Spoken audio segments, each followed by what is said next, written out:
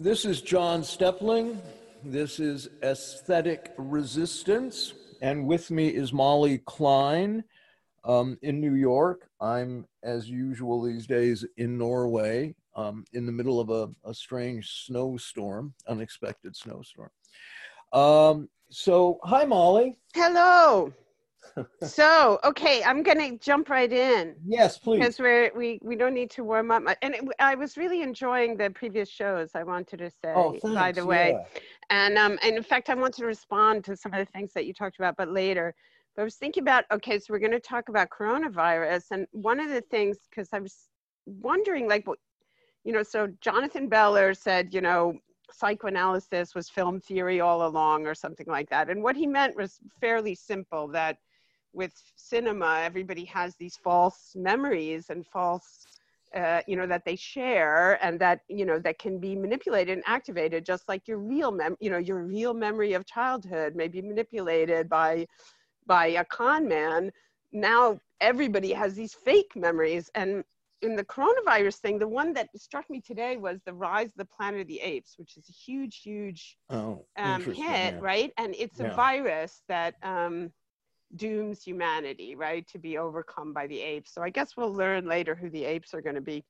But just like how people are willing to respond even without any reality, and yet I don't think it's going to work. It's like it's in the spectacle. They're getting away with it so far, but once people are put into real hardship, they're going to worry about the real hardship more than they worry about the virus, because I don't think anyone's actually afraid of getting the virus.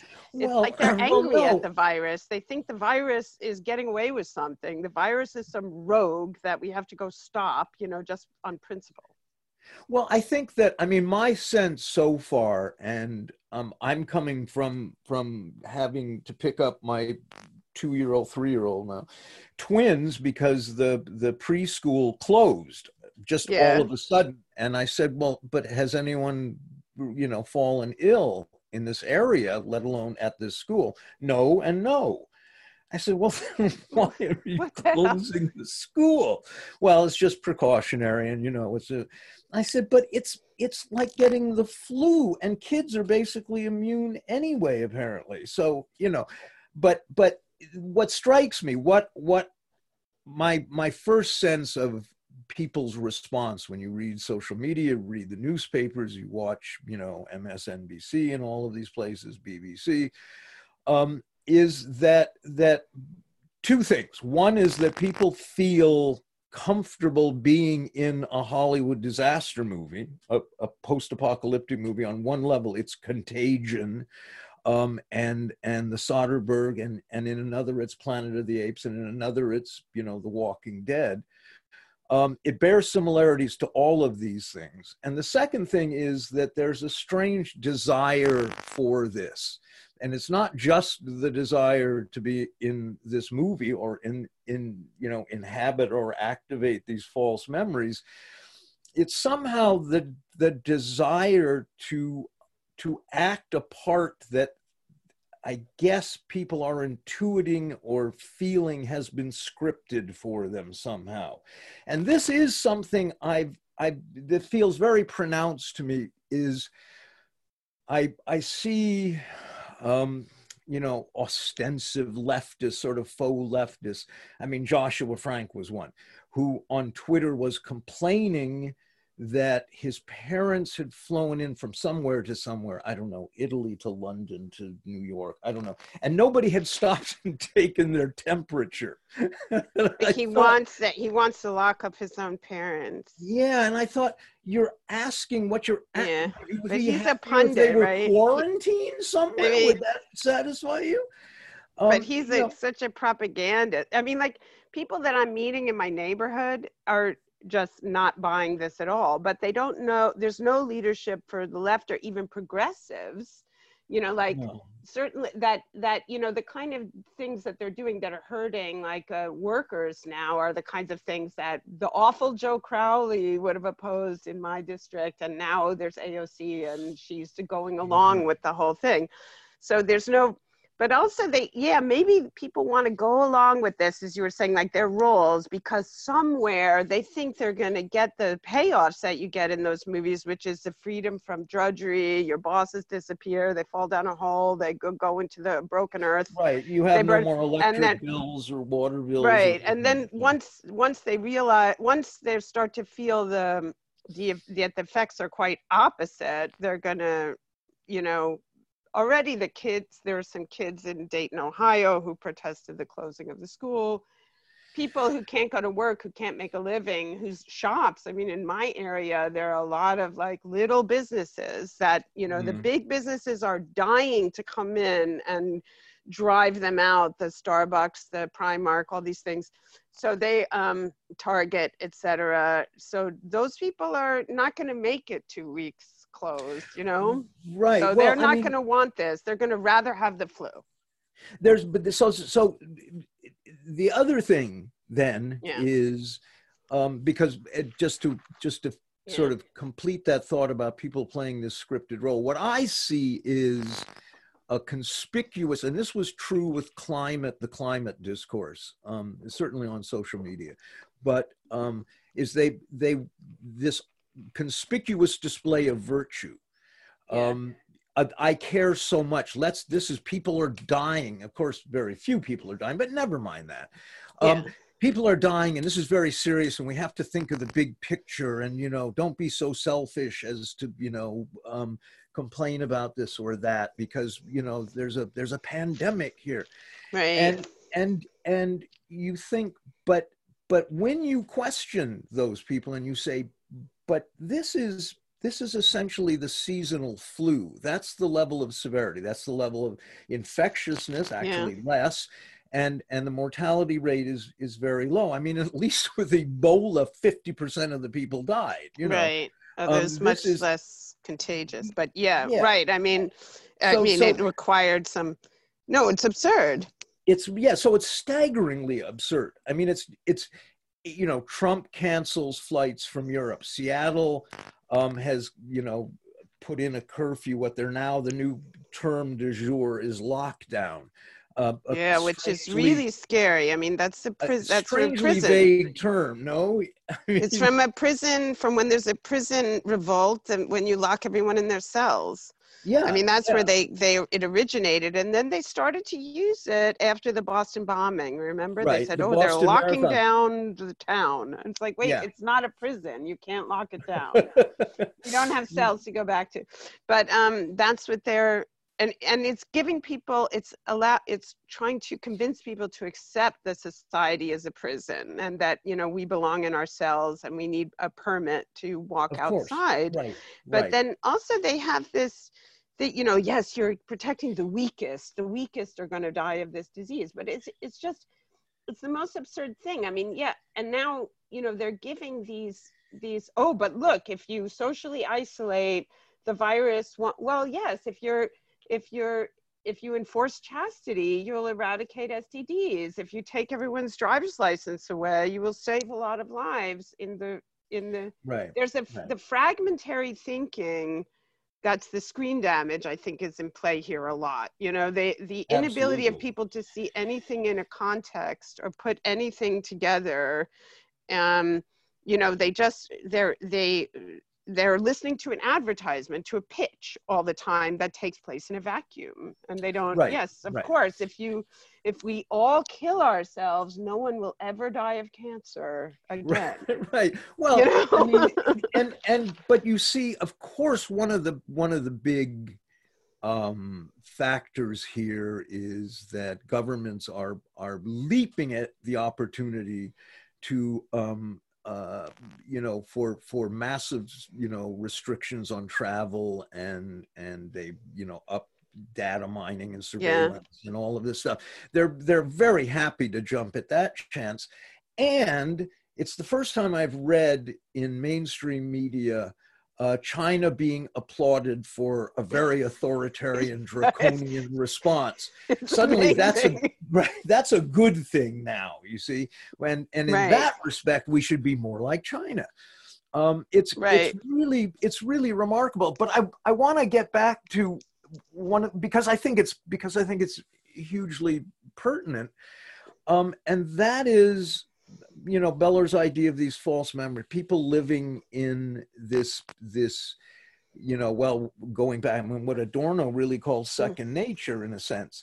It's this fabricated fantasy in which they star in their own home movie somehow, that's on a loop in their head. Although the weird thing is that all these false memories, I think with the screen damage, the really damaging thing is that you're not in your memories. The memories concern people and not you. You're not there. They're from the movies. You know, Brad Pitt is in your memory, and you are actually not there at all. And the loss of self, that you were talking about as this effect, I mean, it's partly like children now grow up, they watch a TV, their friends are on TV in that apartment, and they personally are not there. The friends don't know they're there. And that's now a memory. Whereas you would before have a memory that involves your own participation. Yeah, and I think that's really profound, because it speaks to a sense I have, and this is I was thinking of talking a bit about, and maybe we will eventually talk about the Oscar-winning film Parasite. Because what struck me, one of the things that struck me about it, but I'm struck with this all the time, is the voyeurism involved. There's something subtly and uncomfortably voyeuristic about nearly everything that comes out of Hollywood these days, and European cinema for that matter, mostly. And it's hard for me to pin down what that quality is, but or how the mechanisms by which it appears. But it has to do with what you just articulated, which is that, you know, this loss of self, this sense that people distrust their own identity, in a sense, because deep down they recognize it's manufactured or has been given to them somehow.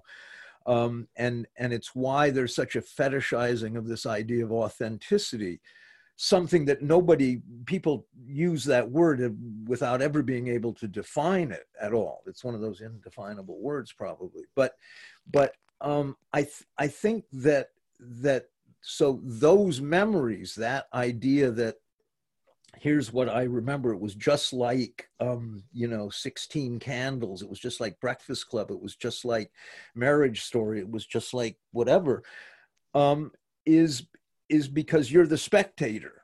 And you're not even in the memory. You're not in the memory. They don't know you're there. Right. And this is how people feel with their friends now. You know, that it breaks down the relationships. Like, people feel like they can say, you know, how I noticed this, like, I mean, not to talk about Twitter, but, you know, or social media, but like how somebody can go to you privately. I'm sure it happens all the time. And they're like, oh, I learned so much from you, blah, blah, blah, blah, blah. And then they turn around and trash you. And it's just like they would do about a TV show they love, right? Like, you are just a TV show they love. You're not a human being. There's no relationship.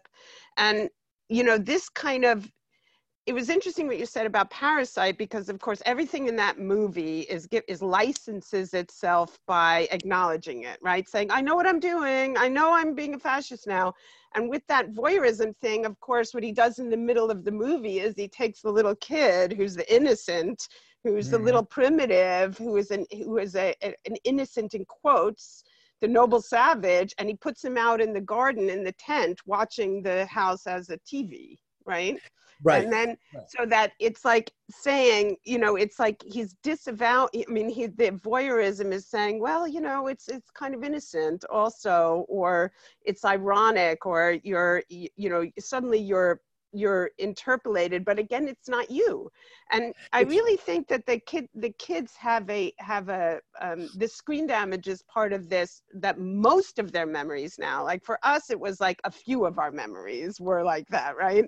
Now, most of their memories, they're not in. They're false, canned memory substitutes that they consumed as entertainment commodities, where they're trained to be silent, staring, and to accept that they have no power over what's happening. They can't intervene at all. Right.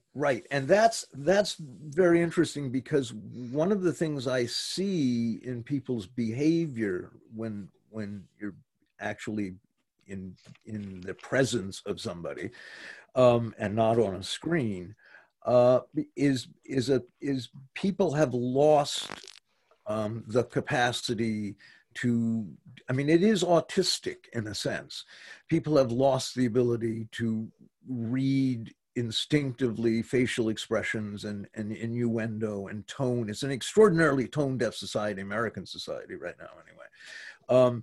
And if you watch, say, your average network television show, one of the things that characters exhibit, besides always having a backstory in the military, one of the other things is an extraordinary inability to forgive. People are unforgiving. People don't forgive their parents. They don't forgive their siblings. They don't forgive their wives or husbands. And this is played out as a virtue, as a good thing, as a sign of toughness or taking care of yourself. It's one of the byproducts of a culture of therapy. But they never heal. That's right. They have to kill everybody. Exactly. But it's a deadness, really an extraordinary deadness. And there is this. It is very robotic.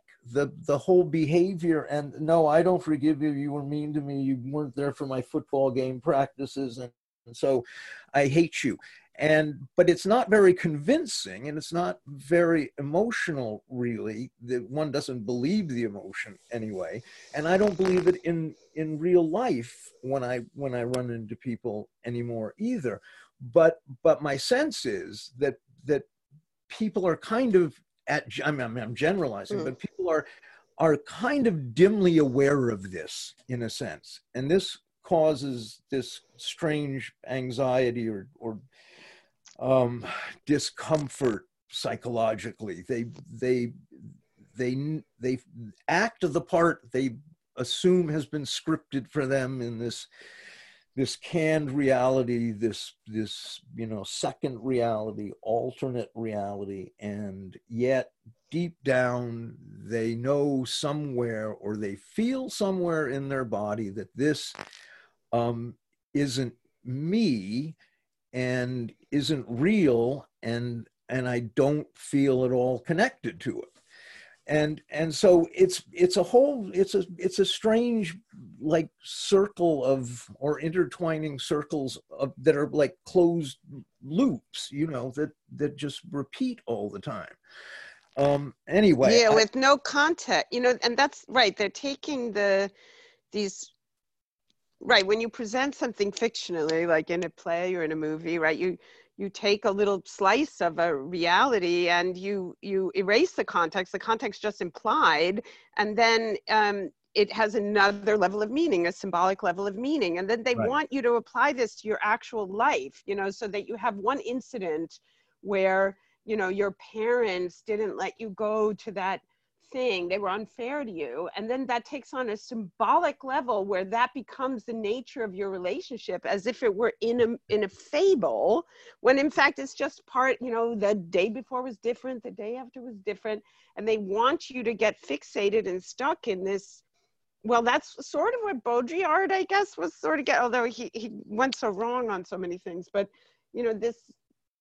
a lot of these mediologists were so right-wing, and it made them very observant, because they hate modernity so much and they fantasize this golden past, but they were observant. And this hyper reality,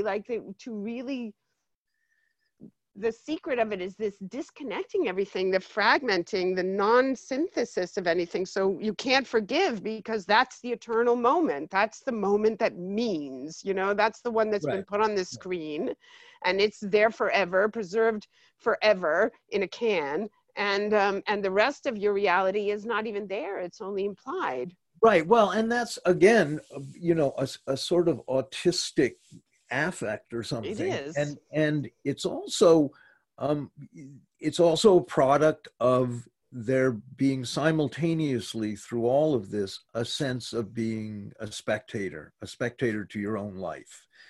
And because your life is just a movie after all, because everything is just a movie. And so people watch themselves in this movie, and there is when they have to, you know, exhibit volition or make a choice or act decisively. It's unfamiliar, uncomfortable, alien, and something that they have great difficulty with, I think. Yeah, they And don't expect anybody to react to them because they're used to observing, eavesdropping on people who aren't there. You know, people who are dead, you know, watching a TV show with Clark Gable. You know, that's what they're used, that's the model now, because that's the dominant experience instead of, you know, it happens slowly, right? But now it's really, really dominant, and you see little kids on the screen. yeah, well, and of course we see this. I mean, the cliche is, Yeah, but it's true, is that you go out, you go to the mall or yeah, something. Although now we can't do it because yeah, coronavirus has stopped all that. But you know, you go to the mall and you see people out staring at their telephones, you know, yeah. at their smartphones, and people sitting, boy and girl sitting next to each other, not looking at each other. I've seen whole tables of friends sitting, staring at their telephones, not Staring at the communicating at all. phones. And they Um, don't, and they really, I mean, and it is, they still know the difference, but they can't feel the difference. That's what's happened. You know, people still sort of know, although they can even tell the difference between reality and fiction as photographed less and less. But they mm, still sort of know there is a difference, but they can't feel it at all. They can watch, you know, horrific atrocities as if they were fictions without having physical reactions. They're very, you know, they're different. There's I think this is all curable too. I mean, that's another thing I learned. I mean, I went through this experience, as you know, recently with my brother having all these strokes, like 14 infarcts in his head and 3 major strokes. And, you yeah. know, they're telling us he's a vegetable and we should let him die, blah, blah, blah, blah, blah. And then, you know what? His mind is totally intact. There's nothing about his mind. But when you look at the MRI, you just, you know, I was like, oh my God, you know, I was thinking I'm not going to let them kill him, but I may have to go and euthanize him, you know, like give him morphine or something. I didn't know what the result would be. And then he's totally there, and he's even walking now, but he's totally there. So they know nothing about the mind. You know, the No, mind is nothing, not known. nothing, So, you nothing. know, this idea that I do think that the brain is also being damaged by the screens, and we've known that since television puts you in a trance and stuff, but I don't think that it's irreparable. I don't think any of this is irreparable. Well, I think one of the, you know, Yeah, there were certainly a, a lot of studies done yeah, with that, that habituation to screens, endless amounts of time at the yeah. keyboard, these repetitive actions and looking at things, makes the brain less flexible. And Yeah, so, you have to so try to the, keep it flexible. right. So the curable part is going to be a long, you know, slow process of elasticizing what has become, you know, very rigid and inflexible. And I don't know. I mean, the just to, you know, circle back for a moment to the coronavirus. Uh, I mean, when it was first announced, and after sort of 3 days, and you could feel that something was being revved up in media about this, that there was going to be a big pitch and sales drive for this, as a, you know, and you started to hear that kind of terminology. I heard black swan event, you know, Right. that was one of the things. And I'm going, it's a cold. It's the Yeah. flu. And then people are doing this screenwriting, right? Instead of talking about it, you know, empirically and realistically, they're No, trying to give you these screenplay formula. Oh, it's this, it's right, but that. that's exactly right. That's Yeah. really a thing. And there is a desire for that more lurid and exciting version of what is an extraordinarily banal virus, you know. Yeah, but It's not people want the escape. They're attracted to the promise of the escape. Although with this already they know it's not there. They know it's not coming. But right. that's what the pitch is, right? Is if this virus gets out of control, can tell your boss to fuck off. You can, you know, Right. the government's going to send you some money. But you're going to be free, you know, because the disaster movies are about a kind of freedom where you have a lot of exertion required, right? You have to run around, you have to do this stuff, but you have no drudgery. You have no boss and no drudgery. You're free, right? And it's a Yeah. fantasy that, and everybody's longing for this, right? Yeah, well, but absolutely. And so the governments are all looking at this as well. This is just a, you know, like the Boston Marathon. I mean, this is a test drive to see how compliant people will be. Yeah, and they're activating Patriot Act stuff that they didn't activate before. You know, there was like that was a sleeper authoritarianism, right? Sleeper tyranny, and now they're using them. Yeah, and it's also touches on, and I don't want to go like digress too far, but it really did strike me when I saw, okay, the NBA season is curtailed and there's no major sporting events, and now there's no airline flights from Europe for 3. I thought, well, this is the contraction of capital again, you know. Yeah. The government. Oh, absolutely. They want, yes. I mean, there's this fantasy that they want economic growth. They don't want economic growth. They haven't really wanted economic growth since, you know, they destroyed communism. But it's like, yeah, I mean, I was going to Italy, and it was, my flight was finally canceled, but I was like, I'm going, I don't care. But my flight was canceled. But then I thought, you know, I was going to Sicily, and it's like, in Sicily, I thought, I was talking to my friend there, and it's like, you know, Sicilians, that's the last people I'm assuming will go along with this, because they don't like the little rules, you know?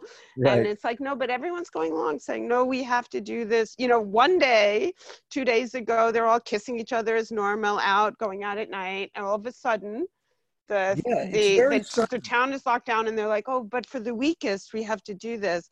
But the economic contraction, yeah, this is something that has to be cleared up, because everybody thinks, you know, that it's capitalism, old style, like the name of the game, as if there's still a lot of competition, and that people haven't realized how much the power and finance was concentrated, how far advanced the last, you know, the scam of the financial crisis of 10 years ago, you know, concentrated the wealth even more. And, you know, they're done with this system. They're moving to a slave system. They don't want to worry about the falling rate of profit anymore. No, they don't want to worry about it. And that's apparent everywhere you look, and everywhere. It's I mean, I keep making these connections. I mean, the coronavirus, and before that, the climate discourse, all the sort of alarmism stuff, because I saw all the same psychological mechanisms in people, part of this playing a role. And this maybe in a society that is so extraordinarily unforgiving and cruel and almost excessively sadistic to its, you know, the most vulnerable, there is a desire to play act at being hyper compassionate and caring, and to be this sensitive, caring person. And I saw that again and again and again with the green people, and certainly with like the overpopulation people, you know, who were mouthing stuff that was genocidal, you know. We want to, like, actually, I'm so compassionate, I have to eliminate half the planet's population because of my compassion, because of my social responsibility. And no, it's so true, this fuzzy warm. I mean, I was seeing it. Right. I was looking for like one of those Japanese aprons on, and an ad came up from Alibaba, and it was like a $4 thing, and it said, you know, we get the most socially responsible cotton linen. You know, it was in the ad for something that's $4 to be sent to me from China. You know, like, as if I can't add that up, like that there's a slaves there. And it's like, it was all about advertising this very, very generalized, because of course you're still being demonized if you actually, you know, treat another human being, with respect and say, you know, I don't have a right to tell that person whether to have a child or something like that. Right. You're still, that's still your bleeding heart or whatever. That's the other thing, the innovation now with this spectacle that's so fragmented. There's so many channels, there's so many platforms that you get all the schemes of propaganda at once. And it doesn't matter that they all contradict. People don't care. People don't care about contradiction anymore. No, not at all. Not at all.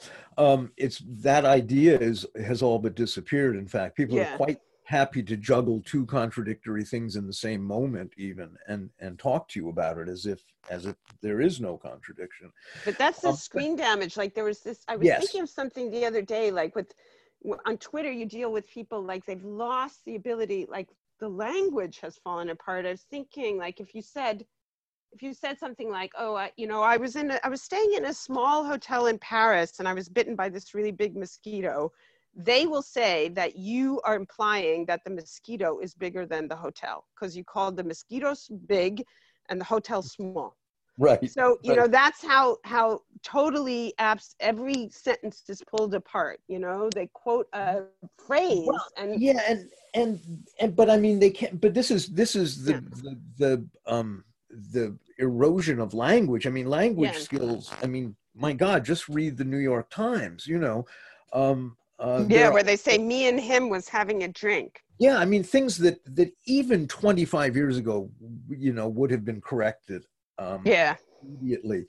Now it's a code, you know, things have been reduced to these reflexive codes that, and everything's a dog whistle too. Everything's a dog whistle. You see this in Hollywood. I mean, my God, Hollywood television now, you watch them, especially network shows, and we can talk about prestige shows in a minute, and I want to, but sort of the network, you know, 48-minute now, what used to be an hour, 48-minute drama, police dramas. I mean, those shows are told entirely in dog whistle code. There's no story there, but people recognize familiar settings, familiar sort of vague plot points. Right, it's all attenuated, where it's supposed to be activating some memory you have of some other show. Yeah, that you saw in your childhood, right, or something. Yeah. Like, oh, this is the Dog Day Afternoon scene. This is the Butch Cassidy. Right. No, and it's gotten to the point where, oh, this is from season 3 of Chicago PD. I remember that. Right. Yeah, something. It's really gotten. I mean, the recycling of the recycling, and part of that is, I mean, one of the things I've tried to talk about on the blog is the way in which narrative has unraveled, in a sense. The people don't grasp narrative in its entirety at all anymore. I mean, I remember giving students, this is 15 years ago, 20 years ago, giving students like a page of Henry James to read, the opening page of some Henry James, and they could barely get through it. Well, it's much worse than that now. Yeah, it's interesting. It's like structuralism came true, like the way they abolished the diachronic thing, and you just reduce everything to raw or cooked. You know, I'm watching this show. Oh, there's raw, there's cooked, there's raw. You know, or whatever. That's all it is lighting up. And that the guy who made Parasite, he does that a lot. I mean, everything is a reference, right? I mean, he's very, very skilled, and the stuff is very, you know, it's watchable. It's not boring. There are no longueurs. It gets great performances, etc. But it's all that. It's this, you know, real con game. Like it's a simple manipulation, like pushing buttons. It's deactivating your mind. Yeah, and the other thing that kind of runs alongside that, I'm trying to think of exactly how I want to put this, but there seems to be a surplus of like the supernatural in storytelling now. Yeah. but it's really rudimentary. I mean, that's not even the right word. It's incoherent supernatural. I mean, there's no rules or anything. It's just it's it's it's CGI, and Yeah. it's just there because it's a cue that, oh well, this means the end is coming, because there really was no story here anyway, that Because now there's we're no story. Somebody, I think it was Anthony Lane, gave this a name in the Pirates of the Caribbean, like the last movie. They have a moment where something crazy happens, and he called it like the rules of like whatever the fuck, because that's what it is. It's whatever the fuck, you know, like you need, like we need something. You go back, and because there's no history, but now there's no time either. Like even the beginning of the movie is forgotten by the middle of the movie. So right, you don't, right. so whatever the rules were laid down or the backstory, you could change it arbitrarily. Or like you said, that the structure, they don't even tell a story with development anymore. All you do is peel away the layers to show that you were lied to, the reveals, that Right, everything right, is just right. reveals instead of developments. Like, you know, a character is revealed as being a vampire just arbitrarily. Well, it's interesting. Like the perfect example, in a sense, was very recent. Is The Outsider, which I guess was an HBO show. Richard Price, and Stephen King gets some credit, and God only knows what he did, but Yeah. it feels very much like a Richard Price teleplay. And it's intelligently written, more or less, although I thought it was very weird that an Australian, a Brit, and an Irishman played the three lead characters, who were all supposed to be Southern Americans. But I don't know what that means. But anyway, there is a kind of a supernatural element that builds, and you can feel the script writing itself into a corner, because at some point there's going to have to be a monster or not, Right. and monsters don't really exist. So what are you going to do? Because this is this hyper realistic, ultra serious, color corrected to green. So we know that, it's a horror show. And then at the end, finally, the monster dies. And this is like a spoiler alert, you guys. The monster dies, and as he's dying, there's a close up on his face that, through the miracle of CGI, morphs into all the faces of the people he killed, sort of, or most of them. So And it's like, yeah. like I go, well, what the fuck is this? What is this supposed to mean What is exactly? it supposed to mean? Because had his head just been crushed by the protagonist, and that was the end, it would have been almost a satisfactory ending to a simple sort of gothic melodrama, which is what it was. But instead, there's this strange moment, which is not only gratuitous, but incoherent in a way, because it's not, it doesn't provide any kind of symbolic or metaphorical or allegorical element to anything. It's just a bit of stupidity. It's like a pseudo allegory, just like it's like teasing you, right? It's like a artificial sweetener. Yeah, Like because try to interpret this, like for there's no the connection to film those buffs. stories, right? We Yeah. don't know those stories. We don't know those characters. We haven't met them. Had it been a 900-page novel, presumably we would have met them along the way. But we don't, and we don't see their relationship to the society at large. And it's a fake society. It's a fake Southern Gothic landscape. And and it's interesting because the whole third act takes place in these caves, right? Southern caves, like Oh Cormac yeah. McCarthy, right? Whatever that book was. And it's interesting because his book, where the guy gets lost in the cave, the killer, it's about guilt and the lostness of one's own violence, and on, and it's very Dostoevskian. But there's none of that here. It's just a Disney cave world that these people Right. walk through, and so it's this that's what passes for very expensive prestige television now. But back to the original point was, I'm not sure what this this appeal or the allure or the draw is of this kind of kitsch supernatural, because it's in everything now.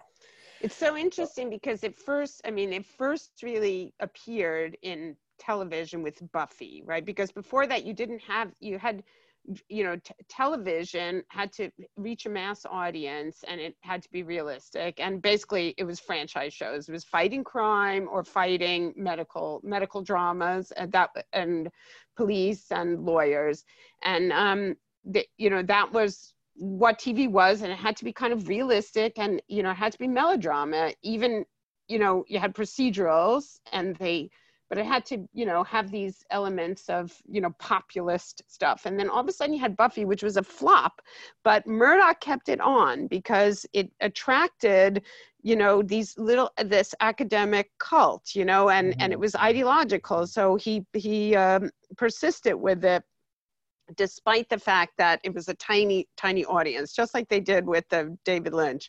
Right, and that was another one, right? And the supernatural was bizarre. It struck, all the reviews were like, oh wait, it's vampires, it's stupid, it's not, and then all of a sudden there was this flight from reality, like from the verite type. Things got more and more verite, and all of a sudden you couldn't even look at reality anymore. Reality was too awful, unless it was about very, very rich people, right? Because you can't even look at the society anymore. So instead, you started to get fantasies, and now there's, the CGI, all the histories, the Tudors, whatever. Yeah, that's very interesting. Now, that's an interesting point, because it was from, the franchise early cop shows or Westerns or whatever that were very genre heavy, genre forwarded sort of, formulaic stories. And then we get Buffy, which was a watershed of sorts. And then that was followed with a whole series of like the Witches of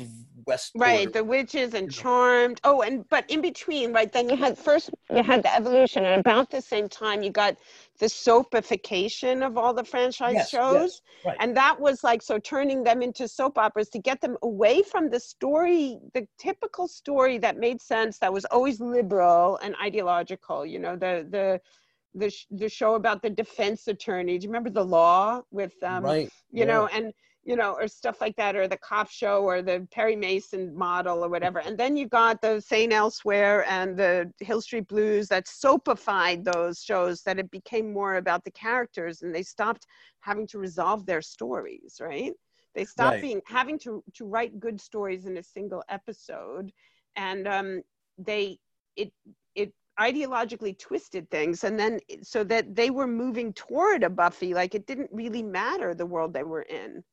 It stopped being the typical liberal TV. And I look back now, and I didn't even notice how each one of these shows had a liberal message at the end. I mean, it was always that you have a crisis, a fascist threat appears where, it looks like a solution, and then you reaffirm the liberalism over that.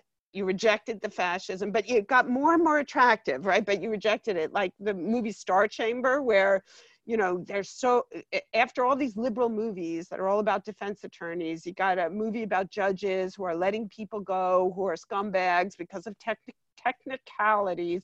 And then they decide to have a Star Chamber where they're going to assassinate the baddie that got out on a technicality. But then in the end and they make that very attractive, but then at the end, they're after an innocent guy. So they have to pull back from the fascist temptation. But it was like all the shows staged the fascist temptation. They made it quite attractive, and then they rejected it. Yeah. And so, I mean, and then we get Buffy, which is just a celebration of the fascist temptation. She's a slayer. She's ordained. She kills whoever she wants. Right. They're vampires, And so what happened is that fantasy stuff that got away from the pseudo realism or naturalism of those earlier series. You get to Buffy, and it's the fantasizing and the sword and sorcery and all of this stuff, and it's the precursor to Hollywood's big investment in everything from Star Wars to The Hobbit and Harry Potter, and then you get Now you get Yeah. the completion of the circle is that you get this Richard Price series that I just Yeah. mentioned, The Outsider, which is in a sense the Hobbit or Harry Potterification Yeah. of Gothic, melodrama stroke prestige drama, because that's as close as one gets to prestige drama. And I It's said the other interesting. day, I Yeah. said that maybe when I was with Guy, Yeah. I said, it seems that Hollywood either swings now between, these huge infantile, comic book franchises, which may have actually reached the point of diminishing returns now. I think they just Yeah. really saturated people. But it's either that or it goes back to stuff like Marriage Story, which is Yeah. somebody called, the people staring at the lint on their sweater stories, which takes place in this kind of arch naturalism, indie cinema. I mean, all those, Noah Baumbach has just borrowed all the style cues from, in quotation marks, indie cinema. There is no indie cinema, but anyway. Yeah. But And that's like a real substitute for your, like, people have not having a social life, like just the time you would spend listening to your friends in a restaurant, like bitch about their divorce. right, It's exactly. like, that's all it is. It requires no more attention, but you don't care. And then, but what you were saying before about the Harry Potterization of it's like, they used to say, oh, it's a fairy tale for adults, and they meant that it's children's TV that is imagined to be made suitable for adults by having graphic sex and violence inserted. Right. But it's just for children. Fantasy. It's like, do you remember Pan's Labyrinth?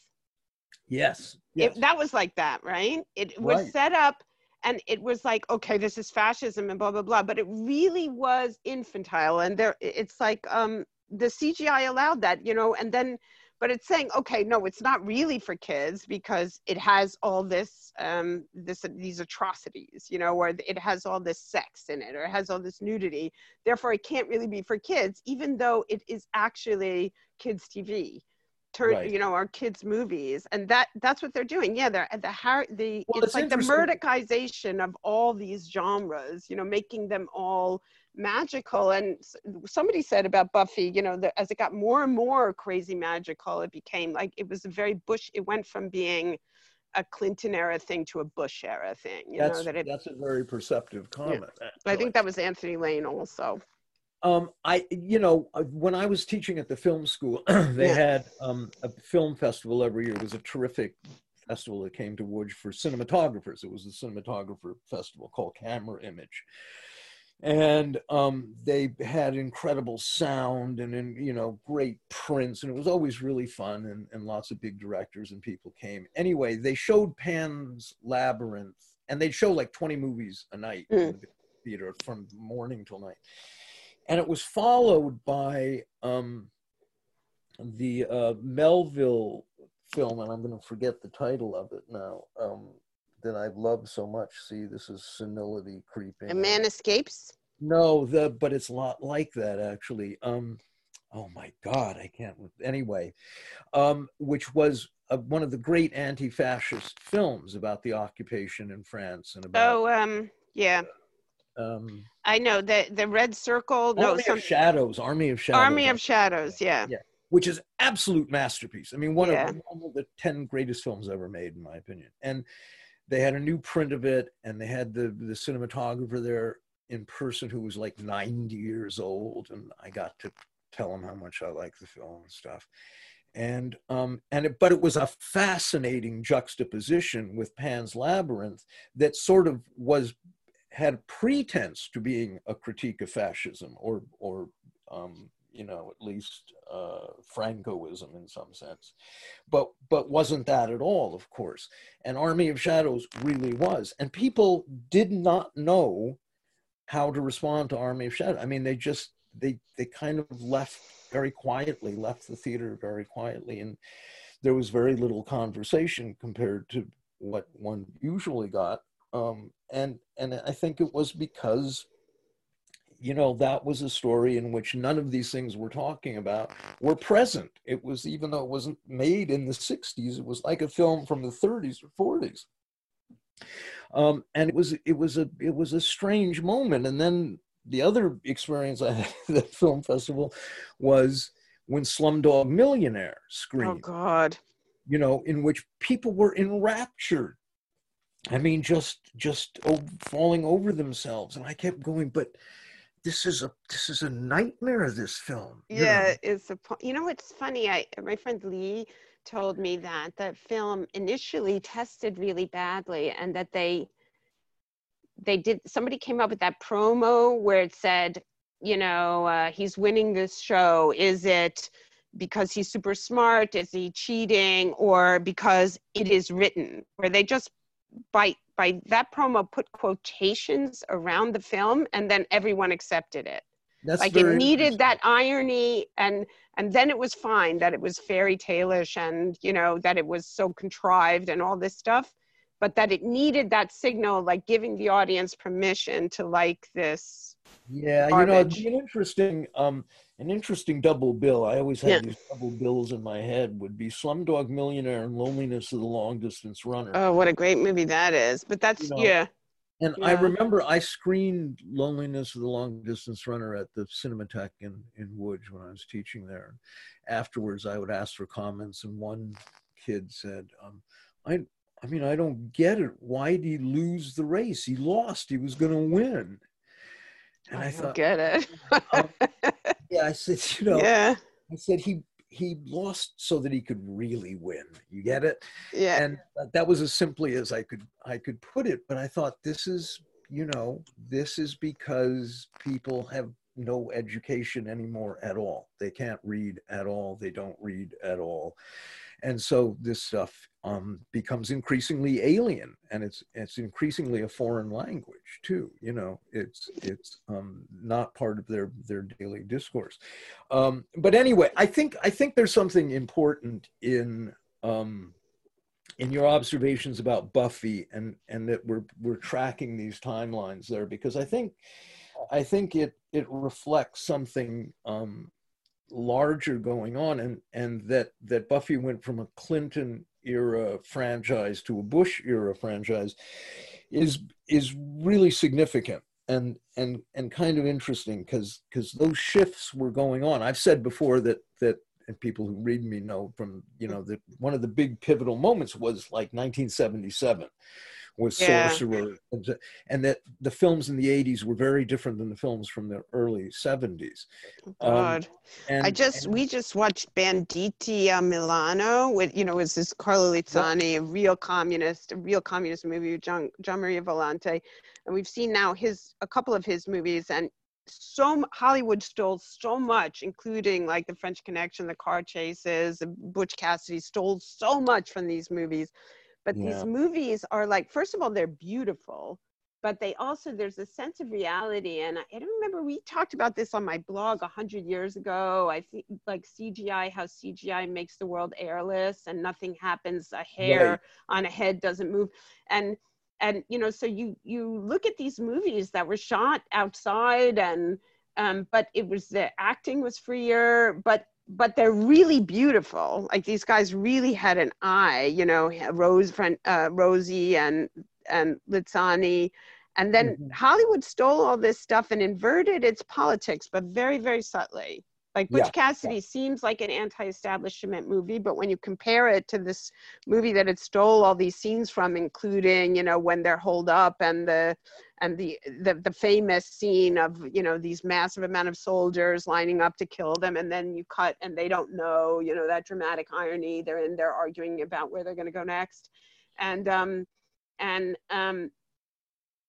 how, when you compare it, you see the transformation of the right. politics, but when you just see it, you realize it was very good substitute leftism. You know, it was very Well, but attractive. I think that, I mean, Yeah. if I've always used like the Kubrick 2001: A Space Odyssey, just because it was the last film of that kind before CGI took over, Right. and he had an army of people painting you know, the little spaceships and the stars in space and all of this stuff. And he had a model built, and the camera tracked this model in three-dimensional space with these hand-painted things.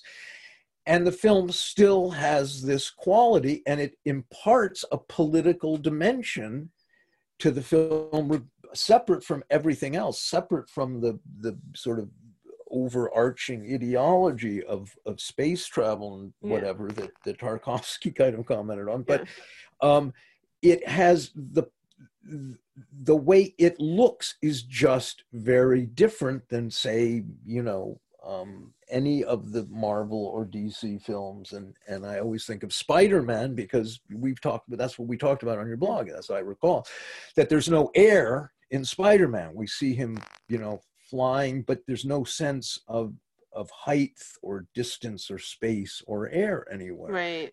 Or danger. So there's nothing at stake. Something becomes very reactionary about that aesthetic. And I've struggled to articulate that at different times. It's totality. It's the director's hand is there controlling everything, controlling the whole world and making everything come out okay. Like their total control, their tyranny is the morality, is the guarantor of the safety of everyone who's good. That was Antonioni's thing about the conquest of the screen. Yeah. And all those guys, Pasolini and Bertolucci, were all struggling against that because they had such an acute experience of it under Mussolini when the state ran the films. But anyway, I want to sort of segue that because I think that CGI is, I mean, do you know that Chris Rossi, our friend Chris Rossi, just told me the other day that the new version with Harrison Ford, and let it be put in parentheses, there is perhaps not a worse actor in Hollywood than Harrison Ford. Anyway, they did Call of the Wild. There's a new version of Call of the Wild, which I'm sure bears scant resemblance to Call of the Wild. But the dogs are CGI. Oh my God. I mean, just ponder that one. I mean, why? It's really like, it's staggering. But it's anyway. There's nothing at stake. There's no fragility. I mean, that was something like the French Connection, which has, its ideological issues, but there's a lot at stake. Everybody's very human. Everybody's very vulnerable.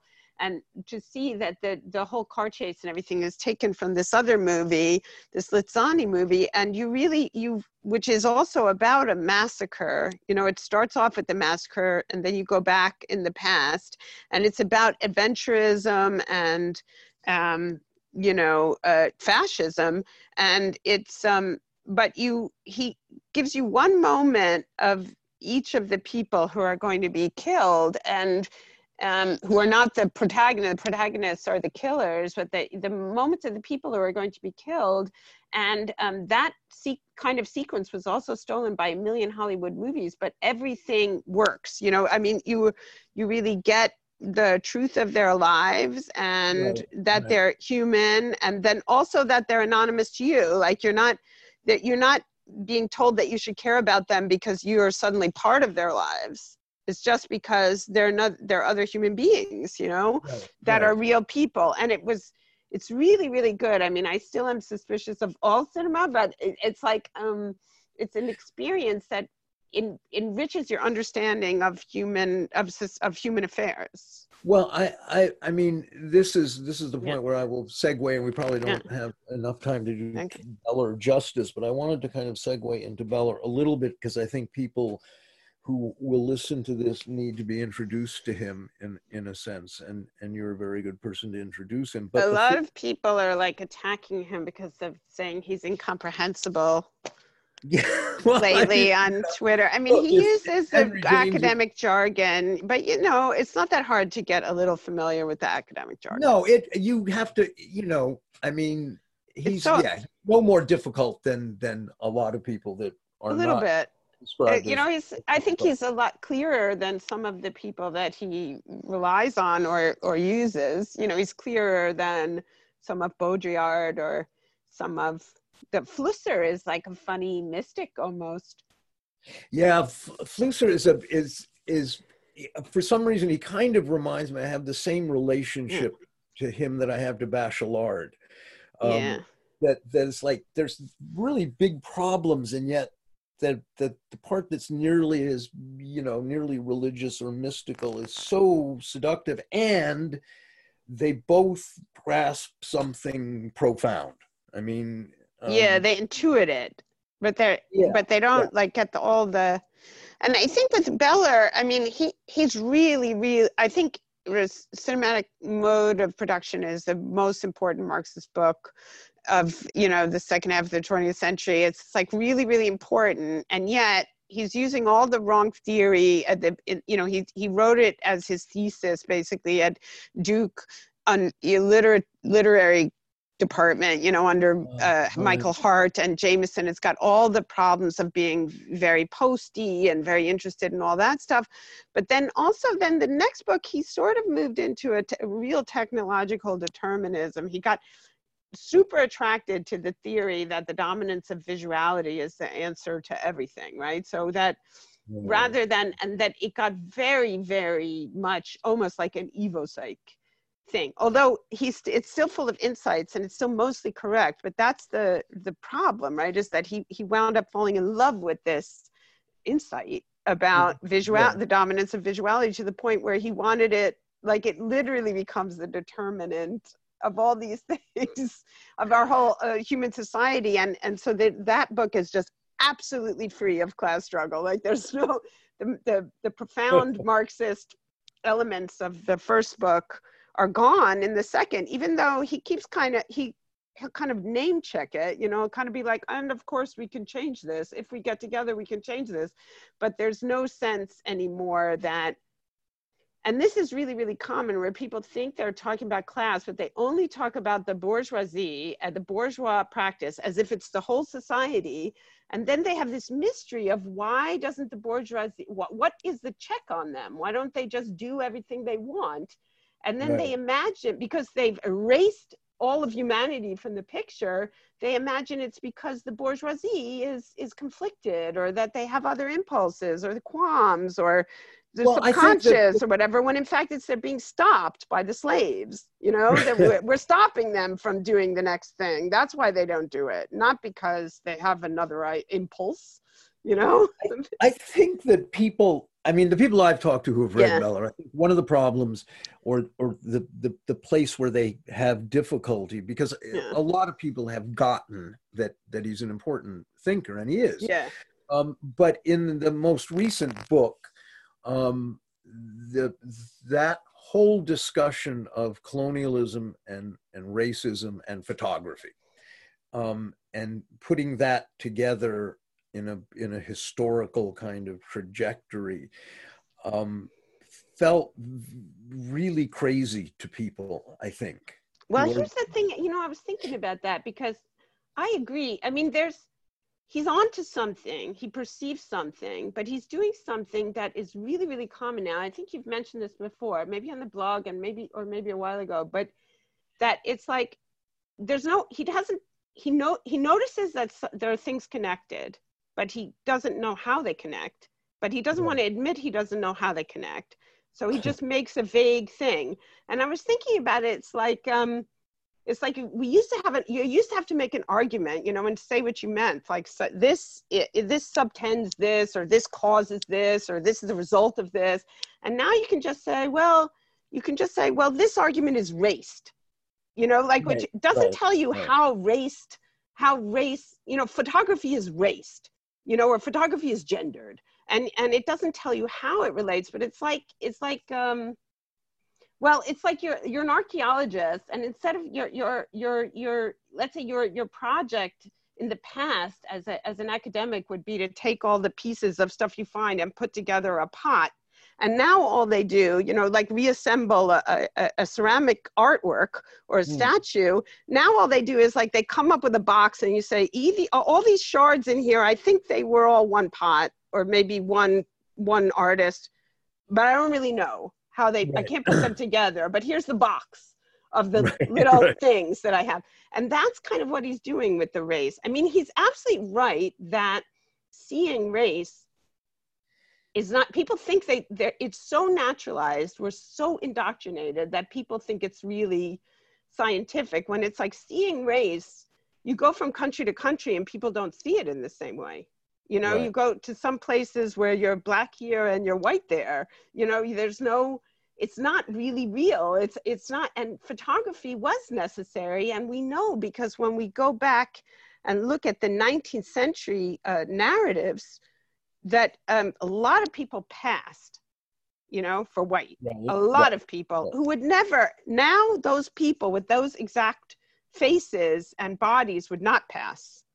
You know, Right. it's because we pick up different things, and photography is what it trained us. You know, you need the photography because if you don't have photography, people don't see that many people in their lives. Well, that was You only see yeah, 100 people in your yeah, little and village. So you that can't just make those types. And it's really true. But then he added that story of the woman in a little camera obscura, the escaped slave. And it was like, it doesn't belong with the other pieces of evidence. It's a metaphoric thing. It's not, you know, he made a yeah. box of shards. Well, two things. One Yeah. is, did you see Dawson City? Was that the title of that documentary? Where they No. discovered all these old silent films buried up in Alaska in this, and Donald Trump's grandfather was the ran the brothel in this town, and it was a gold mining town. Anyway, Yeah. but the point was a lot of the stuff that they unearthed, these fragments of old film footage, was an era where people didn't know what it was to be photographed. Right. And they were not self-conscious about a camera because they didn't really quite know what a camera was. So you saw people, it was just riveting to me because I thought, I'm watching people, that's a threshold. This was prior to like photographic self-consciousness somehow. Mm-hmm. People didn't know they were being watched by this apparatus. And that was a huge thing. But back to Beller, and this is true of Flusser too. The problem for me was that everything he said was right, but that wasn't the only thing that needed to be said somehow. I mean, He didn't yes, put it to, he mixed things of a different order of types of evidence, some of it not being evidence. He made a collage. He didn't make an argument. But right. he's right about that. The photography created contemporary race. That's absolutely, to create it, it has to be produced by the viewers. It has to be produced socially, and photography was absolutely necessary to create it in that way. Did you ever read the Dion Boucicault play, The Octoroon? No, because that's really interesting because there's photography in it as a new thing, and then it's about this woman who's a slave, but nobody can tell that she's, you know, racial, that she's a Negro, and she has to show people something in her fingernail to convince them, and it's really strange, but it's these issues exactly, like you couldn't, you know, the racialization did depend on photography and the circulation of images. absolutely. Yeah, But and he that's what doesn't know how to prove it, and he doesn't exactly know what he's saying. Like he's not sure, does that, you know, in a, he's pandering to something that's going on in academia, like a sort of identity politics bullshit, where that will somehow indict photography, or something, you know, that there's going to be some kind of moral result. It was why in the blog I tried to juxtapose these quotes of Beller with Moretti talking about you know, his critique of Frankenstein and Dracula and stuff, because Moretti's coming from this whole other place, and about literature and narrative, and I mean his critique of Dracula is so extraordinary, so brilliant, really, and I thought there somehow the territory that Moretti is covering there, and it's true in his book on the bourgeoisie too, is what's lacking in Beller somehow. And he was much more, he went in a funny direction. I mean, he got more posty when it would seem like he was going to get less posty. I mean, you know, it was like the first book was in a way an orthodox Marxist book that was disguised as a posty book. And then, and he was using all this, you know, he was using a lot of Hegelian and post-structuralist models, and he hadn't read the Mediologist. Actually, it was my blog, I think, that turned him onto it, because I was writing so much about his book. But he hadn't read the Mediologist at all. And then he took on the Mediologist, but most of them are all fascists, right? So he absorbed that stuff, McLuhan, and I mean, Smythe wasn't, he was lefty, but the rest of them, and Debray is iffy, and Baudrillard was a fascist, and he took all that stuff on. That's almost another, I mean, he does pick weird sources, you know. Although the interesting things, it's just like, they're right, though. I mean, they were doing the work, but absolutely, and they're really critically worth reading. They're important to read, but they're just reactionary. You know, they're reactionary, and he's very. I mean, I think that his stuff is still really essential, but there is this. Now he's become this technological determinist that everything is the visual. Arrangement, you know, the arrangement of the senses and everything is literally determining the politics without any, there's no struggle as far, and even when he reads Marxists, he takes the struggle out. I remember, and my memory might not be exact here, but he quotes Gramsci a bit in that book, and he erases, like he says that philosophy of praxis just means communism, but Gramsci won't say communism. And it's like, no, Gramsci, first of all, says communism all the time. And the philosophy of praxis is a larger category that includes bourgeois think, you know, it includes, it is practiced by many classes, including aristocrats in the Middle Ages. So, you know, I mean, Machiavelli also, you know, so it's like there's a big danger anyway. I think we're probably reaching our time limit here, but there's a danger that technological determinism, I mean, he is becoming what he started to critique in his first book a bit. Yes.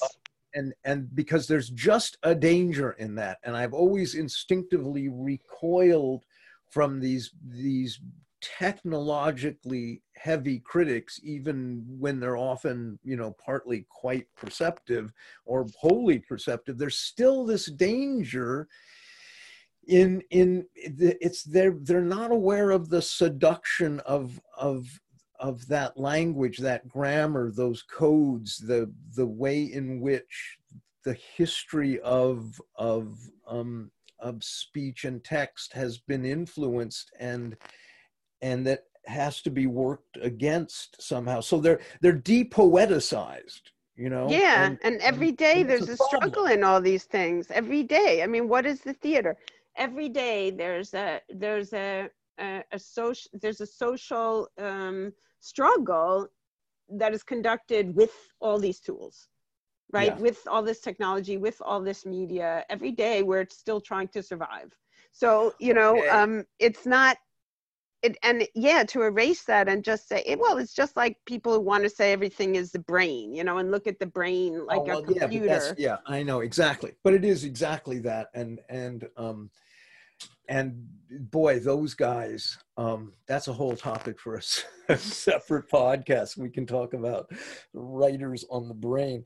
But okay, I think we're out of time. Okay, next time we'll get time, but this was great. We should do another one. And before coronavirus overtakes us all. Yeah. And I hope your flight, that you can get to Italy sometime soon. Jesus Christ. I mean, I'm glad I got I hope I'm getting my refund. I mean, but it's like, it was just insane. I mean, and then there was one flight going, KLM was flying from, but then if I had taken it, I wouldn't be able to get back now because Trump has closed the thing. Christ, I don't know. Okay, on that happy note. This was great. So can you send me the thing so I can listen? Absolutely will. It'll take a day to get sort of loaded and uploaded, and my Jack Littman has been our technological guru on all of this, and I want to thank Oh, him. And thank Jack Lippman. Is he on Twitter? Is that the Jack Lippman on he Twitter? probably is on Twitter. I've Yeah, noticed him. He he's a follows me, great. and I didn't know who he was. Is that a Yeah, friend of that's who he yours? is. Yeah, he's a member of Aesthetic Resistance, a member Oh, in good okay. standing. So he'll upload it, and it'll be up in a couple of days, and I'll send you the link, and we'll do this again because this was really fun. And It was fun, and we should do, you know, threes and fours and stuff. yeah, I have a absolutely. lot of people. No, we have some. Okay, We should great. get Petroselli and all kinds of people to come. Yeah, the kids. We got to The get the kid, kids, he is a kid, right? isn't he? Yeah, Involve the kid. He's a kid, but yeah. he's very serious. He's very dedicated to what he's That's doing. no, we'll have him, and once I figure out how to do it with three people, we'll do it. Yeah, great. Okay, so All right, talk to you take care. later. I'll Hello catch to you your up to those. children and your wife. Yeah, those dangerous little microbes are everywhere. Remember. Okay. Well, Put your I will mask talk to on. you soon. Okay, bye-bye. Okay, bye.